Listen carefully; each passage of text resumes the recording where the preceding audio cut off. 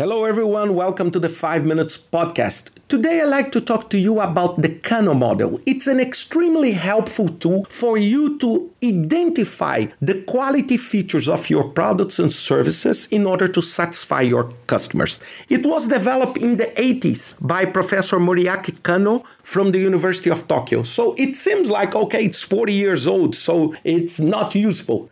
It's the opposite. It's extremely useful and extremely simple for you to analyze product features that will drive more customer satisfaction. And this, it's not related to the methodology you are developing your product, but much more about the features, the scope of the product you are developing. Basically, it compares two factors. One side, the potential to satisfy customers, and on the other side, the investment required to satisfy these customers. So when you compare these two factors, you can create 5 potential patterns for the features. So basically, the first pattern, it's called basic or must be. These are the features of your products and services that you have no option. If you don't do them, your customer will be unhappy. But if you do them, it does not relate to increased satisfaction. For example, you are talking about a car and you may say, oh, my car comes with a headlamp. Having a headlamp, it's not something that will drive satisfaction. But not having a headlamp, okay, then will make people unhappy with the product. So these are the basic ones. The basic ones are the ones that you have no choice but doing them. The second one are performance or one-dimension features. What is that? The best way to explain this is think about storage in a computer.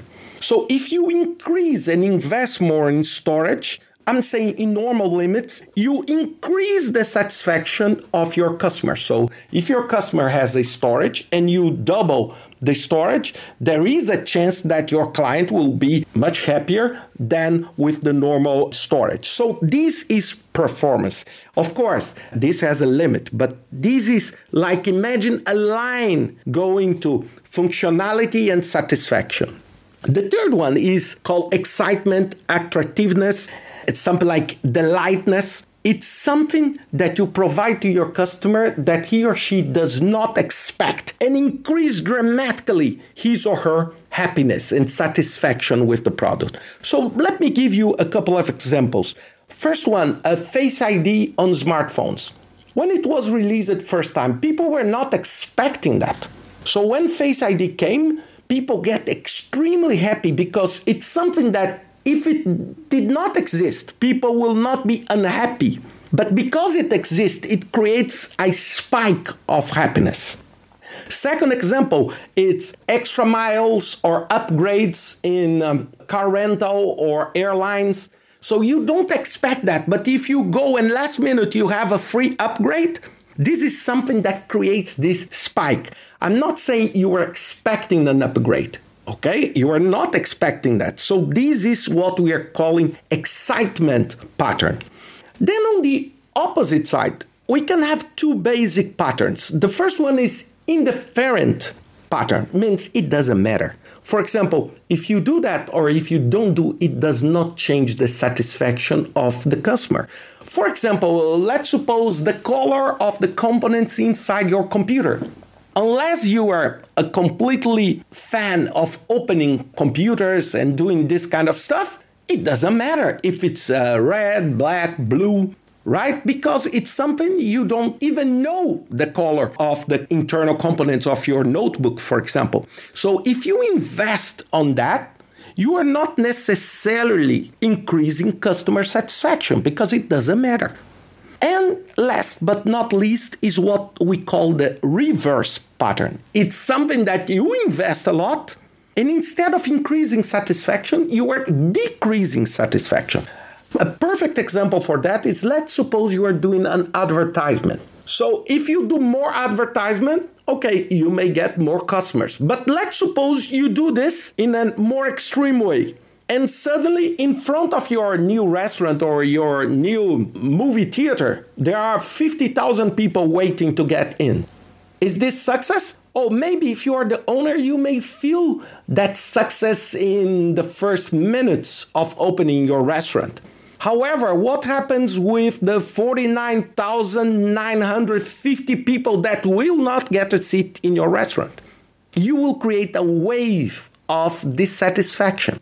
So this is what we call reverse. So you create something, for example, you create a software that is so cumbersome, that has so many features that people say, I would love it to be more simple. So this is what we are calling here the reverse pattern. One final message on that. It's very important that these are not written in stone. They change.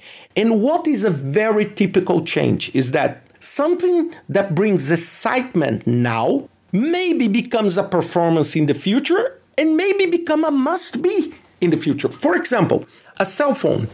The first time that, for example, Steve Jobs showed the iPhone with no keyboard and that, it brought a massive excitement of people under their product. But today, this is a must-be. So if you don't have that kind of feature in your smartphone, you will have a hard time to sell it. So what was excitement 10 years ago, it's now just a basic must-be pattern. And this is what changes because people change their desire and you change the limits even more if your product is related to technology. And why I share this with you? Because this is so simple. You can have a basic spreadsheet with the features and you try with the group and with your customers to understand if this is a basic, a performance, excitement, indifferent, or reverse feature. And based on that, you can prioritize which kind of feature should you put in place and develop faster on your next release. And this will increase satisfaction and improve your results. So I hope you enjoyed this podcast and see you next week with another 5 Minutes podcast.